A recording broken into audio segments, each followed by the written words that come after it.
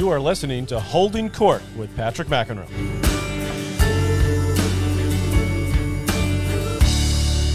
Thanks to Raya Eyewear for sponsoring this episode of Holding Court. I've been wearing Raya since last year. During the pandemic, I started teaching more lessons than ever before, especially outside. Raya are by far the best sunglasses for tennis I've ever used. Check them out at rayaeyewear.com. That's R-I-A eyewear.com and use the code Patrick to get $20 off your first pair. They are total game changers. All right, everyone. A couple of months ago, I was lucky enough to get Andrea Jaeger to agree to do a podcast with me. It was right around the time I was doing the Australian Open, which was early February, mid-February. And obviously, when this whole Naomi Osaka story blew up during this French Open these past couple of weeks, I immediately thought of Andrea and what she went through in her life and her career and why she walked away from tennis at such a young age. Remember, as a teenager, she reached the finals of both Wimbledon and the French Open. So I decided to get Andrea back on this podcast, do sort of an updated one. You will hear the long-form one I did a few months ago, which is more about her life story and incredible what she's done since retiring from tennis at a very young age, helping kids with cancer and doing so many things to help people throughout her entire life. And in fact, that's what she wanted to do as a young tennis player, but was denied the opportunity to do it. So I wanted to hear her take on what's going on with Naomi Osaka. Fascinating, emotional, smart, and also hopefully some sort of action plan can come out of this that would more than love to be a part of alongside Andrea. She obviously can pull a lot more weight in this area based on her experience. So I think you will be as tied into this as I was. It gets emotional at some point. Andrea, you can hear her passion about not only tennis, but this issue. And so it was great to have her come back on here to talk about this story and a lot more. So that's coming up. And then after you hear from Andrea, I'll play you the podcasts that we recorded a couple of months ago as well, right here on Holding Court. Based on what's happened in the last week and a half, 2 weeks at the French Open. And I always had this plan to have Andrea's podcast come on during the French Open. But of course, little did I know the things that would transpire in the last 2 weeks. And so Andrea has been kind enough to come on back with me right now, right in the middle of the French Open. And Andrea, I know you've done a couple of other podcasts and so on in the last couple of weeks. And I really wanted to get your thoughts, particularly on the Naomi Osaka issue. And what was your reaction, number one, when you heard about it, and then as it transpired over the course of the 5-6 days when she actually pulled out of the tournament? So anyway, thank you again for doing this again, but I really wanted to get your reaction to what's happened here in the last 2 weeks. Oh, absolutely, and I appreciate you bringing it up because it is an important topic with what's going on, and I was certainly surprised, like with the first initial Instagrams and information that came out from Naomi Osaka. I was surprised that was the timing of it because, it was during the French Open. It's like right prior to her first match. And obviously that's going to have a reaction. And she just didn't think of the reaction. She didn't think of, the timing. She just was concerned and focused on one aspect of it and understood the magnitude of what happened thereafter, which was very difficult. And it did put everyone in a situation that was unlike, any that they've had previously with that situation. So it is heart-wrenching because for her to pull out, that's the part where, for other players to be affected, players were winning their matches and it wasn't their tennis that was a conversation. It's like, what do you think about what happened with Naomi Osaka? And I do, I feel for all sides because I really do feel that sports is made up of 5 components. And I love players. I was a player, but I don't think players should be the very first. I mean, when you look at what puts together a tournament, there's fans, there's media, there's tournaments, there's sponsors, and there's players, and there's different eras. But when it comes to what happened in her situation, it was very different from her not feeling like doing media. It was, I'm having some difficulties. I'm having emotional difficulties. I'm in distress. I'm suffering. I'm hurting. And therefore, this is a solution for me to not have to deal with that aspect possibly and still be playing the tournament as well as I could be. That was her just her rationalization of it all. Obviously, she would have done it differently. I can understand her plight in the sense, because I've been in situations where you don't have that level of communication. You don't have that safety barometer. You don't have a trust factor going on. And so therefore, any conversation she would have had before, she might have been, in a sense, bullied to make a decision that would have even worked out worse. So it was unfortunate. It was heart-wrenching because, here's someone that's worked so hard to get to her accomplishments and done so much for social responsibility. And then now, the half of the population group, you might have said, way to go. I'm so glad you gave a voice to mental health and, mental health awareness. But then there might be another half of the population said, you know what are you doing? This is not the platform to do it on. And I just, and I'm not comparing personalities, but I was the kind of person where I never wanted to cause harm to anybody. And so when you're a professional athlete, most audiences think every professional athlete is out to kill, is out to win at no cost, is out to, do everything blood, sweat, and tears to conquer and be the victor and the champion. And not all of us are made that way.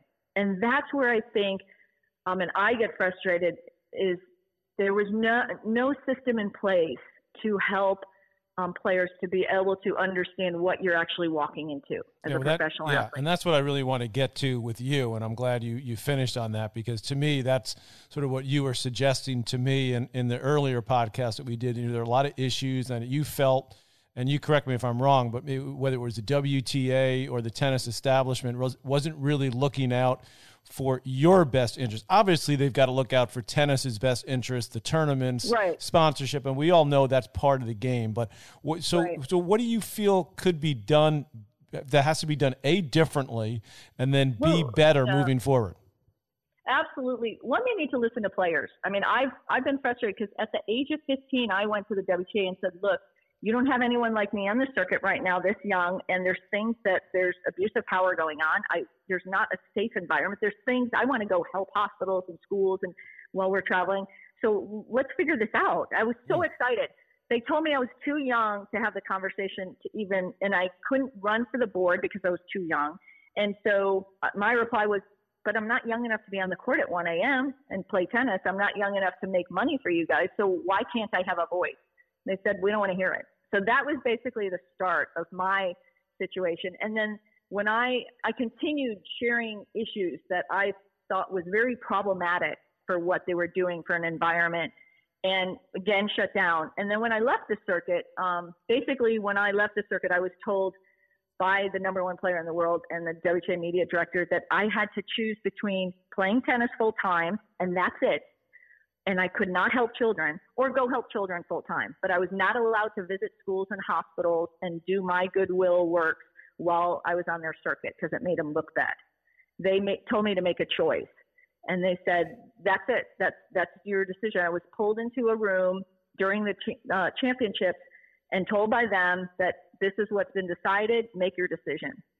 So that was my circumstance. So when you want to talk about, hey, we have all these programs in place, they didn't have a program in place there for a kid who wanted to play professional tennis, was 2 in the world, doing awesome, loved playing, loved fans, loved media. To this day, I mean, I think media is very important. You can't shut down media. Sports is made by media, and that was my circumstance. Now, when I left the circuit, I explained to them again, look, the WTA, I know you guys don't care about the emotional health of people. I know you don't care about the bigger picture of their lives. But there's players that are suffering. There's players that are actually suicidal. You're lucky that for whatever reason, I'm going to make it through. I will be okay, but not because you guys did anything to help me. Maybe it was the gift of joy or faith from God. But seriously, no one should have to go through what I went through. So I will help you start up a program. I will fund it 50%, but you guys have to do the other half. And let's help these players. Let's make sure that they're doing okay emotionally because you guys don't care. They said no. So then I went back to them later on, and after I saw Capriati, and said, look, on TV, and said, look, this kid's suffering. She's probably going through the same things I've went through. Nobody's helping. Nobody understands the circumstances. We've got to do something. It's a responsibility. If you let kids in, if you let a minor in, The environment has to be safe. It has to have good communication. You have to care about their well-being, not just if they're winning matches or showing up for media. Then they said no. So that was a continual process. I went again 2 years ago and said, I will get a group of players, like 12 players. I will get mental health professionals. You need people who are not making money from the industry that other players coming in can trust and say, hey, she's not going to commentate on my match the next day. Let's help. I have someone to go to. They understand what's going on. And again, they said, we have some systems in place. And I will tell you that there's some triggers that you will know, like Naomi Osaka, when she won the U.S. Open, we all saw her win. She was crying on that center court. She wasn't crying for tears of joy. She was crying because of the circumstances that happened in that match with Serena Williams. There was booing. There's a lot of things that were out of her control. And she has I'm just saying this, I don't know it 100%, but I feel like she is a personality like me where you want to win, you want to do well, you want to succeed, but you don't want to do it while harming somebody else. You just don't. And there was times in my tournaments, I would win a match and I'd walk in the locker room, I'd want to throw up because players were so upset. It's a difficult topic to have and nobody wants to hear it. They just don't, but it exists. I mean, when I played Grand Slams, my favorite thing was hang out outside the locker room where the guys came out because they were so nice. And granted, they weren't competing against me. Right. Bjorn Borg practiced with me on center court. I think I brought that up in my podcast earlier. But I'm not playing him the next round, so I get that. It's an individual sport. But it doesn't have to be an individual sport where there's, there needs to be a certain sophistication. Now, you asked about solutions. In other industries, there's baselines that you are aware of. You don't hire an air traffic controller if you don't know his history, if you don't know his background, if you don't know what his mental state is at when he comes in.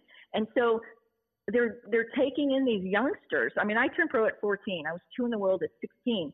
I had a personality where if everybody could win at the end of the day, I would have been happy. Now, did I work super hard to succeed and be the best player I could be? Absolutely. But the fact of the matter, that's a different constitution than other players you're going to see. So when you look at my last 36 years, I've been helping those that are suffering, children with cancer, children in orphanages and hospitals.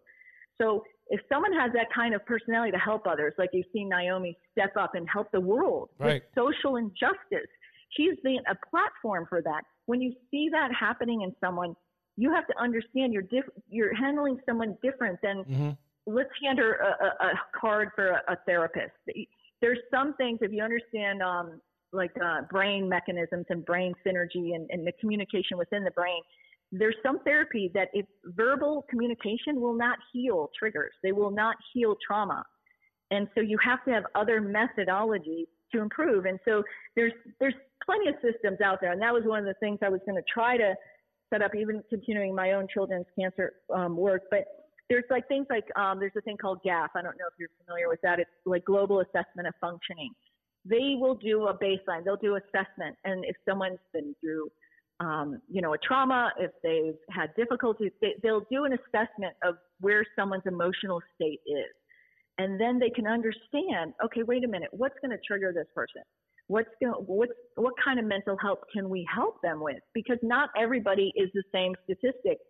We know this from American players. We have a lot more opportunities. 30 years ago, 40 years ago, American tennis had huge opportunities because we had, like your brother, we had, John McEnroe out there, Jimmy Connors out there, Borg. We had Chris Everett, Martina, Billie Jean King. There's players out there that we could look up to and say, wait a minute, let's get on our public courts. We had opportunities to get on public courts, get rackets, get tennis balls, really get a system going. In some other countries, it wasn't that easy. You see now, like Asia and Europe are coming a lot stronger than they were 30, 40, 50 years ago in tennis. And so those diversities you have to take in consideration. I mean, players like Serena and Venus Williams, I don't know what it was like for them to be African-American coming in on a circuit who didn't have African-American players. So you can't just do a standardized thing and say, well, look, we check in with the players and see if they're doing okay, and they tell us they're doing okay. You have to do more. At this state of the game, now, should a player continue, should a player have the ability to say, I'm not going to do press at all? I don't think so. I just don't. I think media is part of making the sport, and there's eras of sport that we all have to be grateful to in the past. And like you're fortunate, you're a former player. There's some media that is there that they're basically paying their food and utility bills from what they make, covering the world because they have a passion for that sport. Mm-hmm. And they're the reason that news gets to the fans. And so they need to be respected and honored. So the circumstance of how it was handled, I feel like Naomi didn't have the ability to have the communication she needed. And the system was just still looking at a baseline that had no information other than, oh, look, they showed up. They're well. You know, I mean, they physically can run around on a tennis court. That's okay. The fact of the matter that you have minors on a circuit should have completely changed the system in place from the second you had a minor that was allowed on the circuit. And that never happened. Never happened with me. I mean, I'm working with legislation for other people. So certain athletes have, and we're working with Olympians, and I'm looking with teams that we're actually putting laws in place to help minors, because they don't look at it. Minors in acting have more support than minors in sports. And that's tough. When you're in $1 billion industry of sports, you're going to have problems. So I just think now, I mean, we're looking at a situation where everything's blown up, and it's almost fallen on Naomi heavier than it was even then before. Well, I'll tell you, Andrew, my mind is racing because of all the incredible things you've brought up and talked about already. By the way, my wife's an actress and a singer, and they have what they call them wranglers. The wranglers are the people that are hired by the studio or the TV or the Broadway show to take care of the minors. Literally, that's their only job, to look out for the minors. Now, here's what I have for you, because first thing I thought of is when you talked about I wish that you could have been playing now in this era of social media, because I feel like you would have probably played tennis for another 10 years, and you probably would have been able to do what you were given the choice that you had to choose, to help people. I think now, because of your strength of character and your mindset, that you would have been able to figure it out yourself. Now, let's fast forward, though, to where we are now. And by the way, I had one of the things I've been doing during this pandemic is teaching a lot more tennis. One of the people I teach tennis to is a gentleman in his 70s who happens to be the head of clinical psychiatry at Columbia. So when he heard about, in fact, I was on the court with him when I heard about the Osaka story, and sort of my immediate reaction was, oh, I mean, she's got to, do the press. She's got to do this. And he immediately said, no, this is an issue. Like, this is a much bigger problem. And so I had him on one of my podcasts, and it was so illuminating to me, and I think to the listeners, to hear from him. And what you're saying is so true, because here's a professional saying, wait a second, I've dealt with a lot of famous athletes, and whether or not they're incredibly successful or not, when they reach out in a way that Naomi Osaka did, or Michael Phelps did, his depression and so on, that means there's a serious problem there. It's not something, because the Grand Slams then released a statement, threatening Naomi. She's got to play by the rules. We could disqualify her, which to me was so out of line, and it's sort of what forced her to inevitably withdraw from the tournament. So when you look at what could happen now, I agree with you. My coach at Stanford, Dick Gould, used to say, I treat everyone fairly, but not necessarily the same. And I think that's what tennis and the establishment has to look forward to do, as opposed to just saying, oh, let's push this aside. And you know what could happen? Let's hope it doesn't happen. Naomi Osaka could become another Andrea Jaeger. She could say, screw it. This isn't worth it. It's not worth my mental health. I'm out of here. I'm not going to play tennis anymore. And nobody wants to see that happen. No, I mean, in my case, I wasn't even given I had a choice between, basically, I visited a school. I was helping cluster suicides at White Plains High School. It was on my time off. Someone ran an article. I never told media. Well, they found out, and I had been doing so for 3 years. They never wanted to start a charity. Now, can you imagine now not having a charity in sports? Mm-hmm, right. They never wanted to start a program. So I was told you could play on our tour if you only play tennis and quit helping children because you're making us look bad. Crazy. So that's not even it's insanity. My career. So basically, I left that room. I walked to the elevator, and I'm like, okay, God, you decide. One of my commercials just aired during the Oscars. I was, getting the semis and finals of the Grand Slams. I was winning matches easily and having, I love tennis. I still love tennis. So it just destroyed the spirit of everything I had done growing up as a kid. And I walked to the elevator and I said to God, okay, you decide, because I have contracts, I have obligations, I have responsibilities. Do I help kids full time, or do I stay on the circuit and never help a child while I'm here? So it's like, how do you do that? And I was still a teenager at that point, you know? So I'm like, so 3 months later, I went out in the French Open. I was up 5-0 in the first set. My shoulder popped. And it was like, I knew, okay, God's decided I'm going to help kids full time. But the fact of the matter, when you push someone so hard by an abuse of power and their mental state is fatigued and traumatized, physical ailments will come, and then other issues like depression.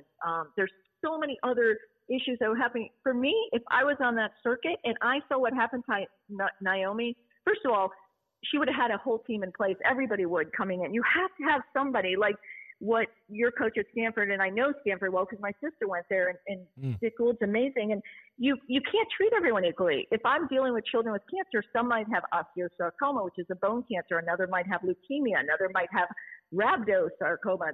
There's so many different types of cancer. I can't treat them all the same, because one might have to be in a wheelchair because they lost their leg. Another one can walk. So everyone has to, so it's in a sense. And the other thing is, top players do 10, 100, 1,000 times more media than other players. Right. They do it after tournaments. They do it during tournaments. They do it with sponsorships. They do it with commercials.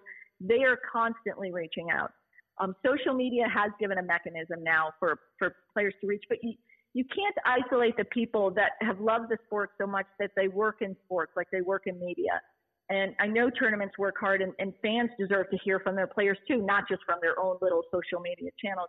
But the fact of the matter is this is a life now, and it's a life that has been so traumatized that she had to leave. And she will always have people now that are like, why didn't you just suck it up? You know, why didn't you're making X amount of millions of dollars a year. Why? They don't understand what's happening behind the scene. And for me, sports and women's tennis, I wanted it to succeed and continue. And I wasn't going to be the person to bring it down because of the stories I had from my circuit. I just thought that they would improve going forward.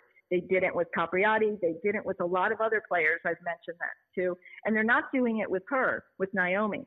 And that is an issue. When you, like, if she quit tennis right now because she wanted to go to social issues, she has done more for the world for social responsibility issues than all of us combined. Nothing against what Federer and Nadal and anyone else has done before, but she took a stand when it was a difficult place to stand. You know, that was something that she did on her own.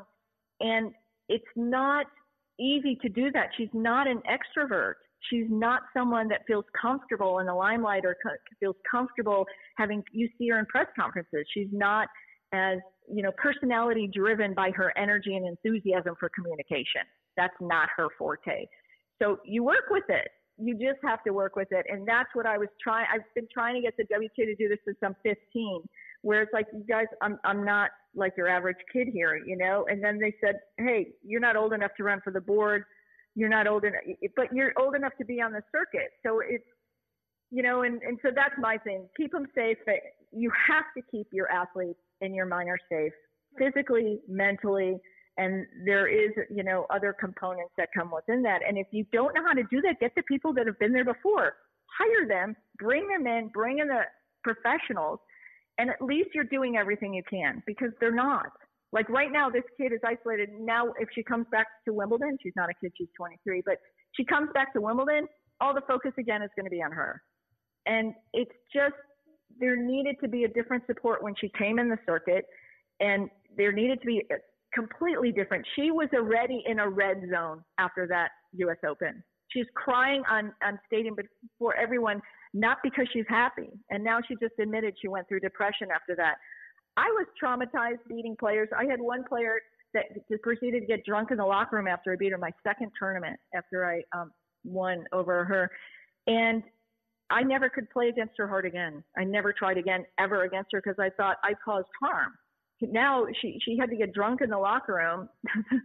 The media director helped her get the alcohol in the locker room. I'm 14 years old, and they're upset. And I'm like, oh no, I've caused this. If I didn't win, this person wouldn't be upset trying, to get drunk in the locker room.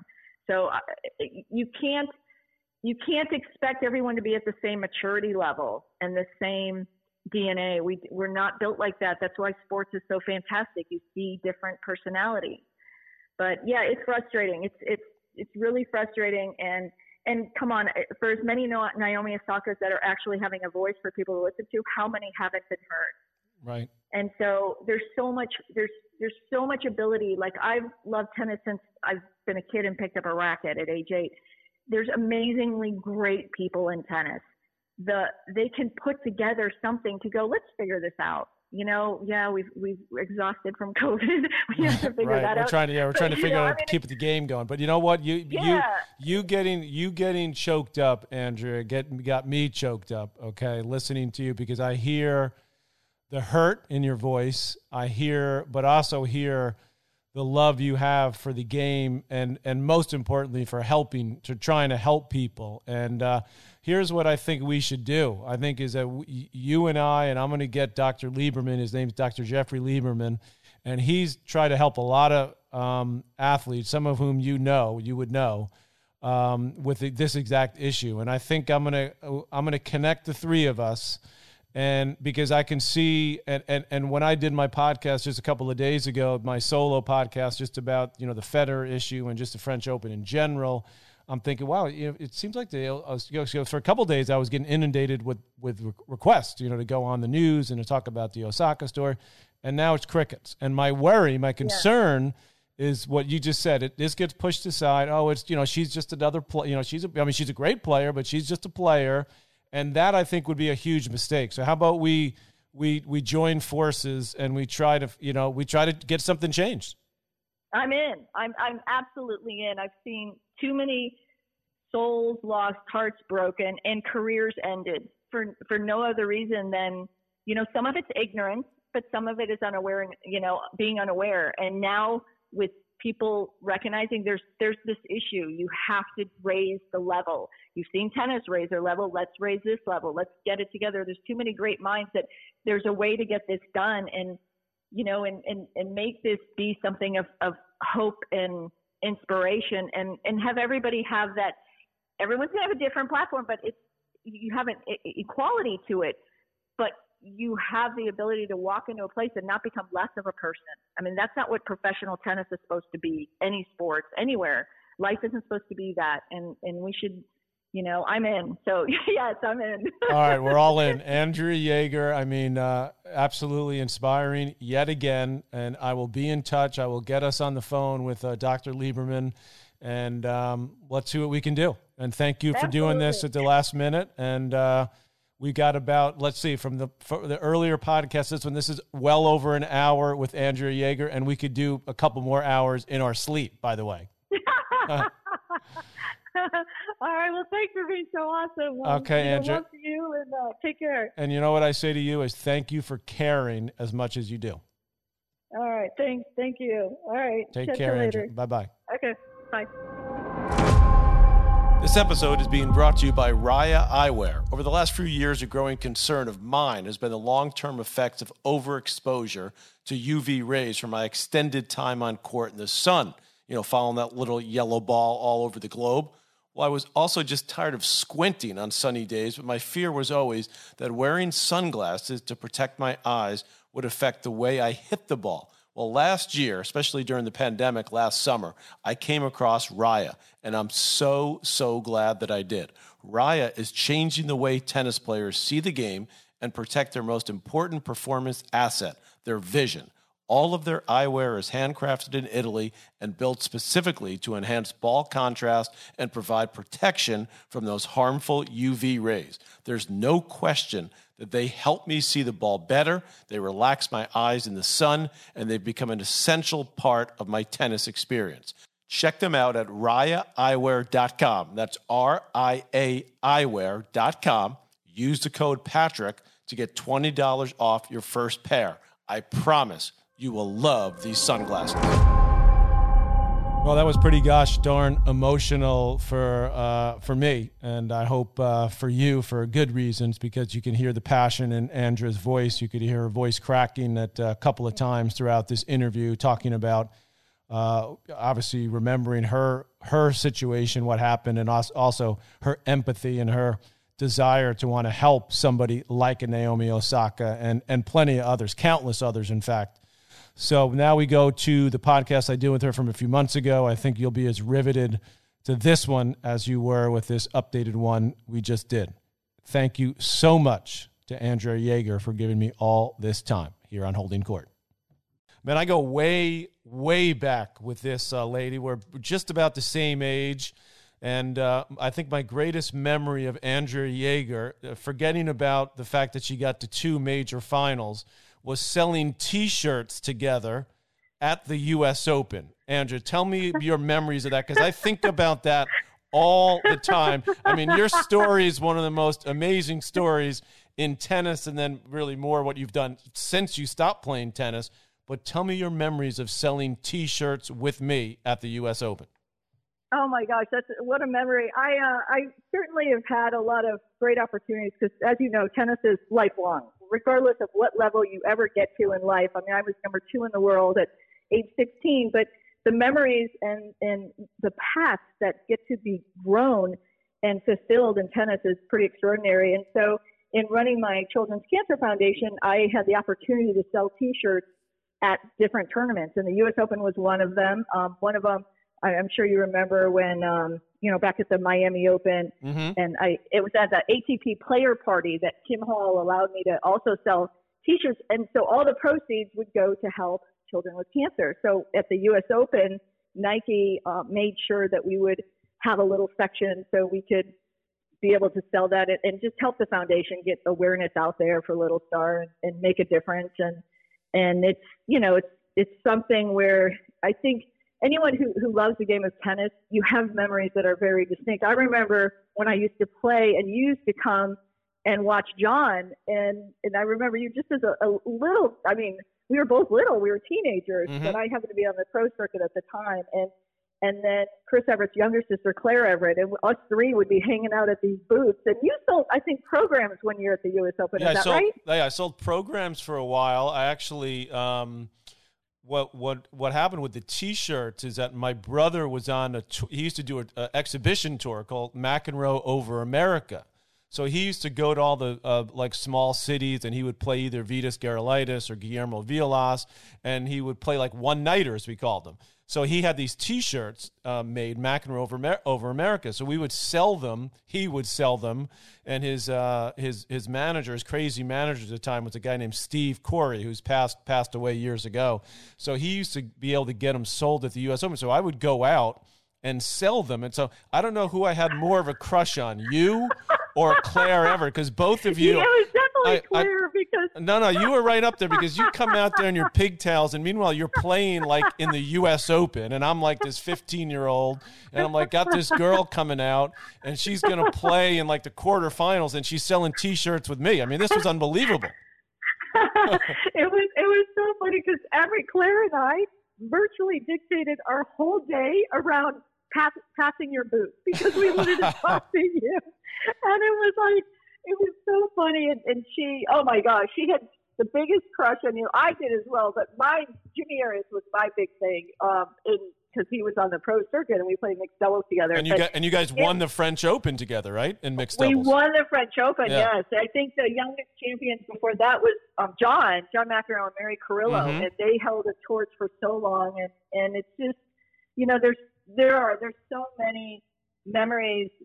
Some of my best memories are off court than on court. I mean, I obviously had some great ones on court, but yes, Claire and I definitely dictated our whole schedule at the US Open. I mean, I was playing. I was late to practice one day because we had to make sure we passed your booth. And 40 years later, the truth comes out. You're maybe 42 years later, but amazing. But I want to ask you, Andrea, because obviously what you've done in your post-tennis career has been amazing, starting your own foundation and helping so many kids, which you've done for so many years. But I want to ask you about how you got started in tennis. Why was it? What made you get into tennis? Obviously, you became an amazing player at such a young age, but why tennis and how did it happen? Well, I had a different type of trajectory than a lot of pro tennis players, and I think this might help some parents or people out there that are coaches that are teaching young kids and the kids just don't grasp the game right away, because I was not fluid or successful in tennis at the beginning at all.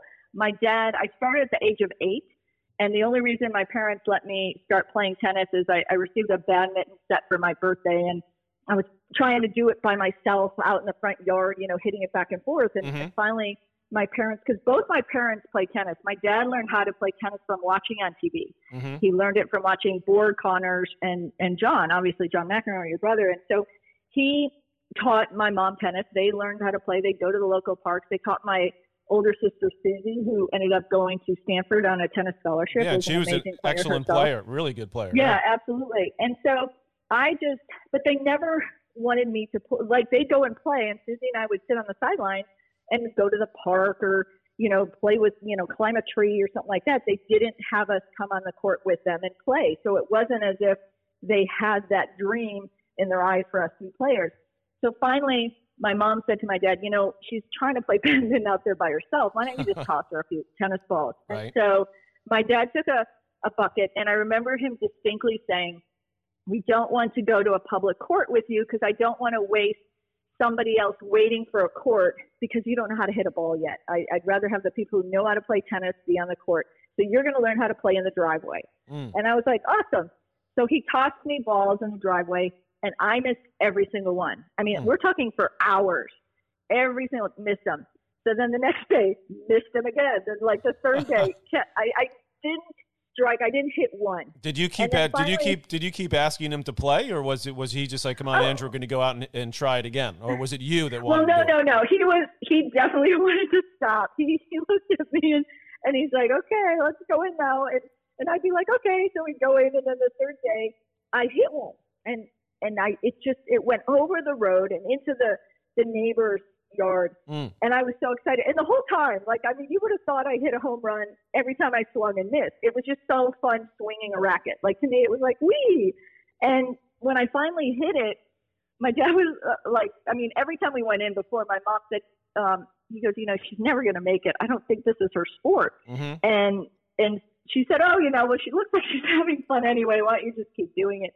And that was only the reason he kept doing it. It was just, you know how this is with parents, the sheer love a parent has for their child to do something with joy. That was the motive. It wasn't, oh my gosh, my daughter can be a professional tennis player, be number one in the world, and get millions of dollars. It was, okay, well, it looks like she's having fun. I'm the father, and then, I'll go out there again. And so finally, when I could hit consistently in the driveway, he took me to a tennis court. And then I remember one time we were waiting for a court, and we were sitting on the grass, and he goes, come on, let's hit a few on the grass. And I said, Dad, let's just wait for the court to open. And he said to me, well, you never know. One day you might play at Wimbledon. And I didn't know what Wimbledon was. I had no idea. There wasn't really that kind of vision of tennis is my end all and is everything. And then when I was age 9, I remember going to play a junior tournament, and my sister and my dad were teaching me how to keep score in the car because I had no idea how to keep score. And your sister had already been playing in some, because she's a couple years older, right? Yeah, she's 3 years older, so she was playing some junior tournaments. She was playing in the same tournament, just an age group up. I was in the 12 and under. She was in the 14 and under. Right. And my mom stayed home because she was too nervous. She thought it was too early for me to be playing a tournament. I was age 9. So I went out there. I won every single match, won the tournament, and every time I switched sides, I would wave to my sister and my dad, hey, it was not that, now when you see kids, they're fierce. Their training is fierce. They're the way they attack. I think it's, probably you had the same upbringing, and Jack's been a big proponent of this, and it's about playing other sports, having a balanced life, because when you're very young, that's important. So for me, I played on a boys traveling soccer team when I was a kid. And so I did that as much as I played junior tennis tournaments. And so that to me really meant something. But at age 9, I won the whole tournament. I started winning every single junior tournament to the point where I was getting bored winning. It was, there was no challenges. This was in the Chicago area, right, where you grew up. Right, and tennis was tough. Yeah. it was our junior tennis. We had some amazing kids coming out of our area and nationally. So basically what happened is my dad put me in higher age groups, and I started winning those age groups. So at age 13, I was winning 18 and under, 21 and under college tournaments. Wow. And so and I was, everyone has a different personality. If parents see, if they're listening and they're thinking, well, my child doesn't have the desire to really put the work in. Well, maybe it's because what they're putting the work in, they haven't found that sense of wonderment with it, or maybe their talent is somewhere else. But, sometimes sticking with them and figuring out how they can train to their highest ability can be productive on both sides. So what my father did is he saw me winning so easily. So he found things that I liked to do, and he would put them out there on the table. So he would say, look, we're going to another tournament. If you win this tournament and you win some of the sets 6-0, 6-0, we can go bowling at the end of the tournament. Mm-hmm. And so that, to me, that was interesting. That was a challenge. And then other matches, I actually played some matches where he said, if you win a golden set, we'll go to the zoo. And a golden set means you don't even lose a point. Right. No wonder you were so consistent. You were known for your consistency. Now I know why. Yeah. So, and when he started training in his practices, everyone I practiced with, he would start giving them 30 love each game or 40 love each game. And he would say, okay, now try to win. And it was interesting because when I went in pro tennis, so much of that was ingrained. So when I played every single game in pro tennis, I would be like, okay, win the first 2 points no matter what. Just get the first 2 points. Right. Because I was so used to playing practice matches where I was down 30 love and down 40 love on the score. But it was just, junior tennis was, to me, it was the greatest experience ever in terms of sports because I traveled a lot with my sister. Mm-hmm. We stayed in housing. We ended up playing doubles together a lot. And then we got to go to play internationally. And, those experiences are just, you can't even write a movie script on some of the things we had to experience. Like we went to Africa at age 13. I was 13 right. And she was 16. And, I ended up winning. I won that junior tournament. And then I remember my parents didn't have enough money to go, so we stayed at housing. And I remember the person at the housing called my father and said, both your daughters are very talented. Your youngest daughter just won the junior tournament.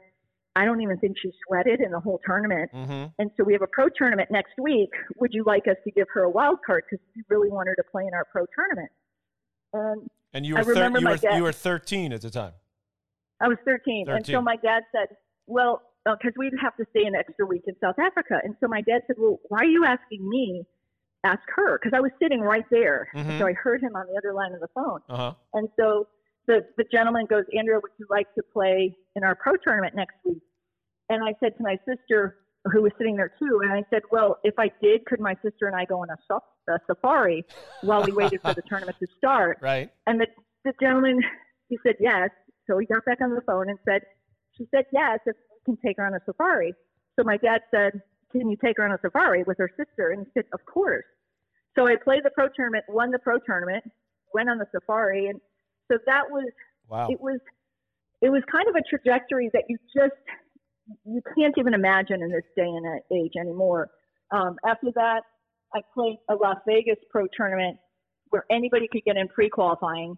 And I got through the pre-qualifying, got through the qualifying, got through the main draw and won the tournament. And it was a pro tournament. So I think I came in on the rankings at I came in really high. My second pro tournament as a pro, I got to the semis. Mm-hmm. So it just was. You weren't exactly having to grind it out on like the satellite tour. It was just like a couple of tournaments and you're already in the top 50 or something like that. Yeah, it would be like with Coco Gauff, where if she got a wild card, like you get a wild card into the qualifying. I think she got a wild card into the qualifying at Wimbledon. If she got through the whole qualifying and then got through the main draw and then won the tournament. Right. And so that's what started happening with me. I would be I was in South Africa. They gave me that wild card to get in the main draw of the tournament. I won the tournament. And then the other tournament, I ended up winning 13 matches straight to win that pro tournament in Las Vegas. And I mean, what kid in Las Vegas isn't having the time of their life anyway? Right, going all the shows. Yeah. Yeah, like Stevie we stayed in housing. And so for me, junior tennis and my first experiences in pro tournaments were like a dream. It was like having Disney World every single day. And that's why I ended up turning pro. It wasn't because my parents pushed me. It wasn't because my management group came and said, okay, look, we'll sign you for all these millions of dollars. Just do this and you'll be set for life. It was my parents couldn't find anything to challenge me anymore in juniors or collegiate tennis. And then they were paying all this money for us to travel. It wasn't like today, if you're really great, the USTA will help you. They'll give you a coach. They'll give you, they'll fund your ability. Back then, we couldn't fund, anything. I was fortunate. Wilson was based in Chicago. They gave us tennis rackets when I started winning junior tournaments. And then when I won Orange Bowl one year, I think I won the 18 and under at age 13, Marty Mulligan came to us with Fila and gave us clothes. And that was it. I mean, we thought we made it because my parents didn't have to pay for rackets or clothes anymore. So that's, so we did the grind, but I guess, because of my success and be able to succeed in a way that, really hasn't, you don't see very many people come into pro tennis as a junior and just win the tournament. Yeah, so that's obviously a lot more difficult now. I mean, you had Capriati and others that came later, they were teenagers. But I want to fast forward a little bit, Andrea, to when, you get to the French Open in 82, you play Chris Evert, the greatest clay court player of all time. And she was obviously towards the tail end of her career. You beat her 3-1 in the semifinals of the French Open before you then went on to lose to a Martina in the final. So what was going through your mind as this was starting to happen at the highest level? Well, in pro tennis, to me, I practiced so hard. Like my practices were really, really, I challenged myself immensely there. And so my matches a lot of times became easy. When I played Chris, I had beaten Chris on clay. I think previous to that at Hilton Head, it was on clay. And there were some people, there was some talk that was like, oh yeah, that won't happen again. Nobody beats Chris because I had already stopped her clay court streak. And so I heard that and I'm like, well, what do you mean? And so when I went out there to play her at the French Open, I really wanted to make sure that people knew, hey, look, this, I beat her once. I beat her once inside on carpet in Oakland, then again on clay in Hilton Head, and then this was the third time. And I said, look, this person can be beaten just because she had a clay court streak doesn't mean she can't be beaten. And so when I played her, I remember the match being so easy that I thought afterwards, gosh, I better go back out and practice because it was a very easy match. And I ended up going out afterwards and practicing with someone just because.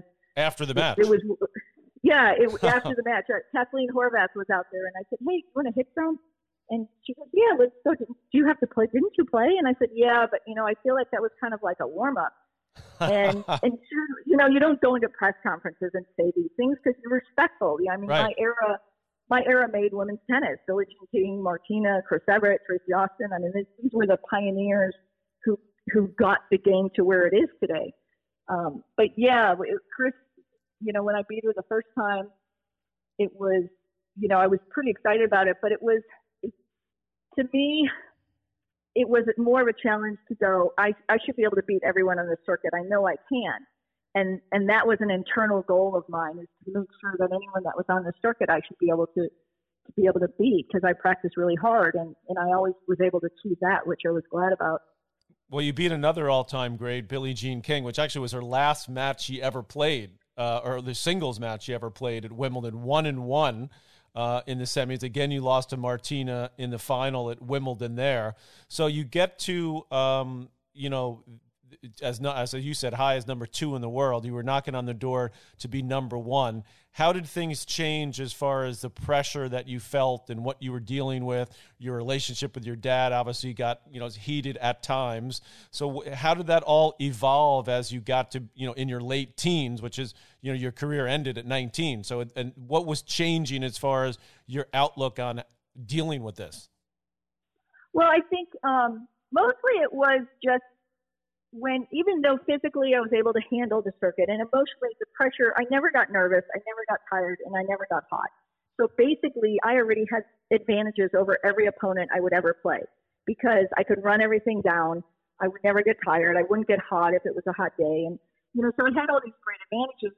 The part that I didn't have, and perhaps maybe now it's a gift to possibly not have had that, but I didn't really have the ability to understand the dynamics that went into women's tennis. And I think men's tennis had an advantage because you guys had individual sports for so long. And so men's tennis, and I saw this, McEnroe and Connors could be at their throats on a match, or any of the other players. But afterwards, they were normal people. Like, they left the tennis court and they were a normal person. And that, to me, I didn't see on the women's tennis circuit. So I thought I was going to graduate from junior tennis. We're having, a lot of fun, doing great, not making tennis the end all or breast of everything you do, into pro tennis, where it's like, okay, this is just a different level. You're just making money. That's all the difference is you get to keep the money. My parents can now afford for me to travel, or they can go with me. But it wasn't like that. There was just a different element that I think contradicted the personality I wanted to keep. I just thought some people sold their soul to become number one. And I remember distinctly when I was number 2 in the world at 16 saying, I don't really want to be number one. If I have to be like that person, I don't want to be that person. And so it's just, every person has a different competitive nature in their personality type, and mine would only go to a certain level. And because I didn't have any markers to go, oh, you still can be great like this and still hold your personality, I didn't really see that marker for me to follow. It almost sounds like you were competing with yourself. I mean, just in hearing you tell your stories of how you grew up and, how you got into it and playing tournaments, it was almost like your dad reinforced that for you. It was like playing against yourself. So when you absolutely, yeah. And when you got to that point where like, I've kind of done it, I don't, you wanted to move on in your life. I know you had some shoulder injuries, which were I think part of what caused you to retire early, but wasn't it more about what you wanted to do with your life, and then and what you've done in the last 30 years has been just amazing since you over 30 years with your foundation and just helping kids with cancer and all the things you've done. So was that something that was in the forefront of your mind at such a young age that you wanted to do that with your life? I think so. I mean, there's an advantage if you are ignorant to a bigger picture. And there's also a disadvantage if you're ignorant to the bigger picture. And for me, my dad and I, he was an awesome father. He really was an awesome father. He was an awesome coach because he had an eye for coaching that is still unique to anyone. He could tell me hit 3 balls to someone's forehand and 1 to their backhand, and they'll miss their backhand. I would do it and it would happen. I mean, this is a man who could eye anything in professional sports. He's like extraordinary in his coaching ability, but we never had that father-daughter relationship after I turned pro. It just, he clicked into a different dial, and probably I did as well. And then, there was definitely issues. We had, I remember when I went out to play in 18 on the third court, and the Wimbledon, they hand you these towels before you go out, right. and the person said, here, Miss Jaeger, here's your towel, and here, Miss King. And so when they handed Billie Jean her towel, because we were in the seated play with Lapa, and they said, here, Miss King, here's your towel. And it was for the semis when we were playing each other. And she looked at the towel attendant in the locker room and said, I won't need the towel. I'm not going to sweat in this match. And I just wow. Okay. I sat there, and inside I thought, okay, you know what? I grew up with these people being legends in the sport, and this is just her way of trying to psych me out. But that's not cool. Like, to me, it wasn't cool. To anyone in sports, it'd be like, hey, way to go, Billie. That's a competitive edge you need to win.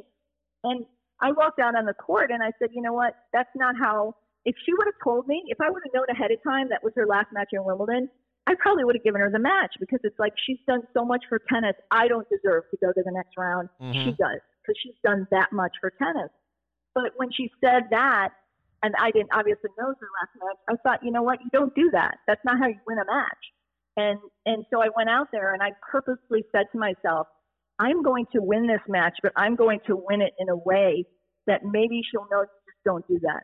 And so I won that match 6-1, 6-1. And I competed against myself and said, get every single ball. I don't care if you have to dive. I don't care if your knees are bloody. You get every single ball back, and you win this match like you know how you can win this match. And I said that to myself, and I had never done that in a match before like that. And that was important to me, to walk off the court, to know, okay, you can't win like that.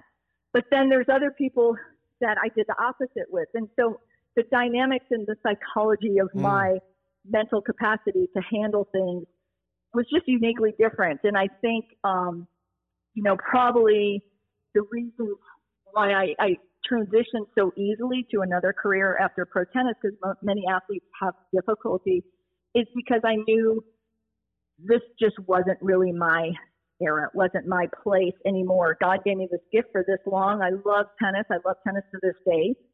But, and when I was injured, the whole thing was just a very strange circumstance where, I was called to, from a very high member of the WTA and the number one player in the world. And they called me in the locker room at the championships in New York. And they had heard I was helping kids who were really struggling. And this happened to be in White Plains, kids had committed suicide. And there was cluster suicide.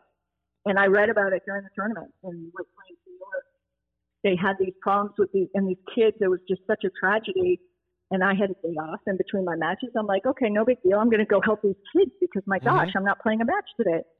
And I didn't tell anyone. And my whole, when you asked about you went on to another career, I always had interest and appreciation that whenever we went to other countries, those countries are hosting us. Those countries are funding our prize money. Those countries are allowing us to come and perform, and they're paying us to do it. So for me, every city I tried to go to, I tried to give back some way. And I just never told people because I just didn't. And at that particular time when I helped the school, it got printed in a newspaper because one of the kids' parents saw it. And they said, wasn't this great? Tennis sensation Andrea Jaeger, she could be buying clothes on Fifth Avenue, and instead she's helping our kids. And that was strange because it set the tone for my whole professional career, which at the time I didn't know. But those two people, they saw that article and they thought it made them look bad. And so they called me in this hotel room and, said, you have to quit doing this. And I thought, I didn't know what they were talking about. I thought it was maybe because I questioned line calls a lot. I wasn't quite like, some other people, but we didn't have Hawkeye, we didn't have Hawkeye. Right.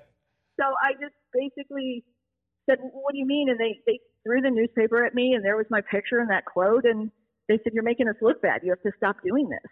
And I said, I was a teenager still. And I said, I don't think you understand. These kids were committing suicide. I went to help them. It was on my day off from matches. And they said, it doesn't matter. You're making us look bad. And I said, look, I've asked before for the tour to have a charity program. They don't want to have one. This is on my own time. And I said, if you don't want to do this for the heart, how about business? These are communities that care about tennis and care about us. And they're giving the sponsors. And they said, nope, you either have to play pro tennis with not helping any of these kids or anyone again, or you just quit pro tennis and go help these kids. Wow. And that was it was interesting because that was in March of 1984. And that our championships was at that time. And then a couple months, I left that room after arguing, obviously, a little while and getting nowhere, and left that room and said to God, okay, you decide. I just signed millions of dollars of contracts. My one of my commercials ran during the Oscars. I just did a commercial with Bjorn Borg. I mean, I love traveling. I love the parts of tennis where you're on a tennis court and the hotels and all that. But the atmosphere, there's every industry has an atmosphere sometimes that you're kind of like, oh, maybe that's not exactly like me, but it was no big deal. It was like, I'm going to get through this because I love this game. And now all of a sudden I had this choice. So I just gave it to God and said, okay, you decide. If you want me to play pro tennis, then I'll do that. If you want me to help kids, I'll go do that. But you have to decide because I have contracts and I've signed to play tennis. And I went to the elevator, pressed the elevator button, and then continued my life. And a couple months later was 5-0 up in the first set in the French Open center court, and my shoulder popped. And I knew at that moment, God decided I'm supposed to help kids now full time. But it wasn't, there's just so many, hindsight's such a wonderful thing where you can look back and go, oh, that was just meant to be. But would I rather play pro tennis and help kids my whole career and played, 20, 30 years? Of course. So do you ever look back? Do you ever look back and say, I kind of wish it had been a little, you obviously you were 19, you could have recovered from your shoulder injury. You could have come back a year or so later and maybe figured out how to manage all that. Because it sounds like, you didn't want to deal with the idea that you were going to be win at all costs type person. That's number one. Right. The other part of it was like, I don't want to deal with like the politics of being a great player, being at the top of the game, because that obviously comes with the responsibilities and trying to navigate that. So do you ever look back and say, maybe I could have, or are you just like, I did it, it was great, and then I moved on to do what my real calling, which was helping people? Well, I come from the mindset where and I think probably from professional sports, if you don't have a great day, you're going to have another great day the next day. We're not, although tennis is in the Olympics, we're not Olympians where if your one moment doesn't happen at the Olympics, your life is shattered for another 4 years. Professional tennis, you have a tournament the next week. Mm-hmm. So you can always regroup. I just think the politics at that time as a teenager, I just felt like I was compromising my soul if I was always going to follow the norm. Now it would be absurd to think that an industry or a community wouldn't have a charity program. It's just, you would never think that in any type of sports or industry. It's complemented, it's encouraged, it's inspired. But times were different back then, and the industry was different back then. And I respect that there's rules, and if that rule is specific for me, then that's specific for me. I mean, I'm kind of the type where if someone lays down the law, that's the law. You respect it, and until you can change it in the proper cycles, then you have to follow it. That's just what that's just respect of your elders, I guess. All right, so let's talk about what you've done since, because obviously, the list is so long. You go back to college, you get a degree in theology, you start the Silver Lining Foundation. I think was the original name. Now it's called the Little Stars Foundation, that you've been running for so many years, which helps so many kids. You wrote a book called First Service back in 2004, where you talk about your life and your decisions to, to do what you've done. What have, and you also became an Anglican Dominican nun, by the way, at one point, right? So what have you been the most proud of, and what continues to drive Andrea Jaeger every day? Probably the same thing as when I was little, is that, how can I contribute to make the world a better place? How can I serve in my best capacity with what I have? And so, I'm on my 36th year of improving the quality of life and providing long-term care for children with cancer and children in need. So that I was told all those decades ago that one of the hardest industries to go into is pediatric oncology, because there's so much suffering. A lot of the doctors and nurses even move on to research because it's really hard. Mm-hmm. But I just thought, you know what? I grew up with having a very a tremendous amount of tenacity and determination, and maybe I'm called to this. And so I think when you can change someone's life for the better, especially with children. I'm obviously geared a lot towards vulnerable population groups and helping them. Whether I'm known for my children's cancer work, but anyone that could use a lift in life to get have a fuller life and a better life, I'm certainly all for. But I think every day, certainly what we've seen in the last year with what's gone on with COVID and mm-hmm. pandemic and how people have been hurting, it's like what everyone has a different calling. Mine I believe is to help others, and I've done that and been able to make a difference to millions of kids. It's not an easy field. It's not a I often think it was easier to get to the finals of Wimbledon or to beat Chris or Martina or Billie Jean than doing what happens here daily. And that's that's just something that I've worked really hard for. I've tried to get as educated as possible in it and make a difference and try to give the kids. I wasn't looking for a peer group on the professional tennis circuit. It would have been mm-hmm. awesome to have one, but it's an individual sport. It wasn't their responsibility to give me one. It was whether I fit there or not. And what I do is I give these families and these children an opportunity to have the best support possible, given they're going through, horrible traumatic suffering times and years. It's just there's no way to describe what some of these families are going through. I ran into your mom once in New York in outside of a hotel lobby, and she came up to me, and the first thing I said was, "Oh my gosh, John, your son was the first person to ever donate to my foundation. I thank you so much. I wouldn't have gotten this far." And she said to me, "You're the one to be thanked. I couldn't do what you do, and most people can't. It's too much suffering that we see." And and she was so sincere and genuine, and that's, I think, everyone has a role, whether it's to be out there playing tennis so audiences can cheer and have a better day for that, or like, what you're doing a podcast to give people an opportunity to listen to whatever's going to inspire something in them, or just to get them through the day. Entertain. Entertain, but also hopefully educate a little bit as well. And having you on definitely does that. So where can people go? I know I got your email from the Little Star Foundation. Where can people go to help you and your program, and most importantly, help these kids to make a donation?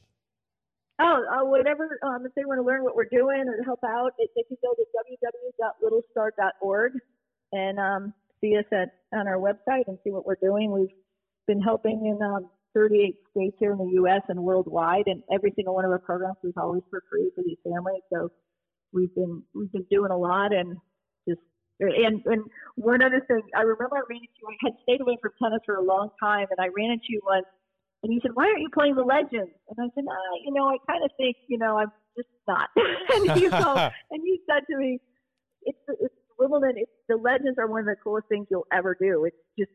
They care about the players. You should look into it. And so the next year I did, and Wimbledon invited me over, and they said, "Oh yeah, absolutely. If you're interested, come on over." And I went and played, and it was almost like having a rebirth in my professional tennis career, in a sense of, this is how it was supposed to be. And it was amazing. I mean, in one day I practiced next to Federer. He came over and said hello. Rafa was up on top, and he stopped to say hello.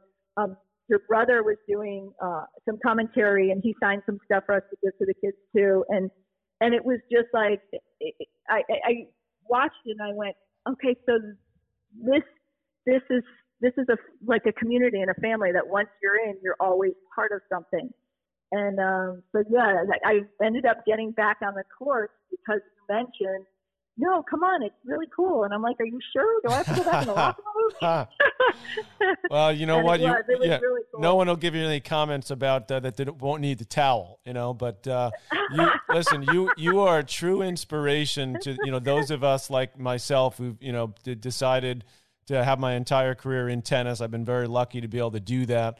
But, the reason why Nadal and Federer and those people came over to you is because you inspired us, and you've inspired, for us to be involved in tennis and know that you're involved in tennis, because you've done more than all these people put together to help the world. And obviously, people like Andrea Agassi has supported you as well. And my brother has always talked about you and has always looked out for you and for what you've done. So we thank you. Do you know he called Nike. He went up to every person one year at Wimbledon. I asked him if I could be his assistant at the French in Wimbledon, because then I could get my expenses paid. And I said, "Look, I'll work from 5 a.m. to 10 p.m., but then I can help people. Players will learn about what I'm doing. Maybe they'll help."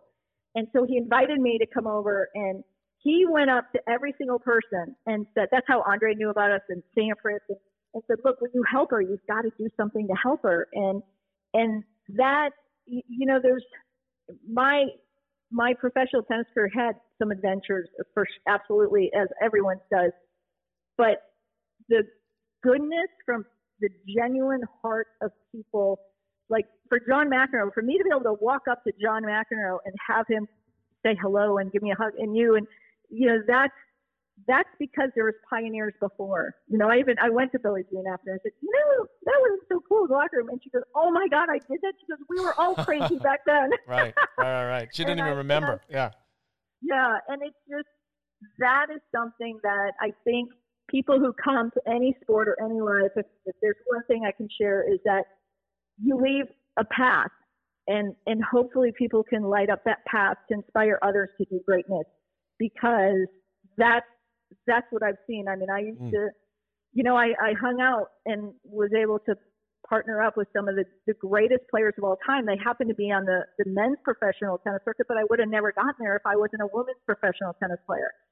And that, to this day. And then after that, I mean, it's been really, I just, if someone said, if you could change one thing, yeah, absolutely. I would have loved to keep playing and had been able to run a foundation and help kids while I played professional tennis and not have an injury. But if the second place was the life I had, boy, that's pretty extraordinary. I'd say so. I'd say it's first place. And we owe you a debt of gratitude. And by the way, we can hit balls anytime. So hopefully when this COVID thing passes, we'll hook up and maybe we'll even find some of those T-shirts that we sold there. I was trying to.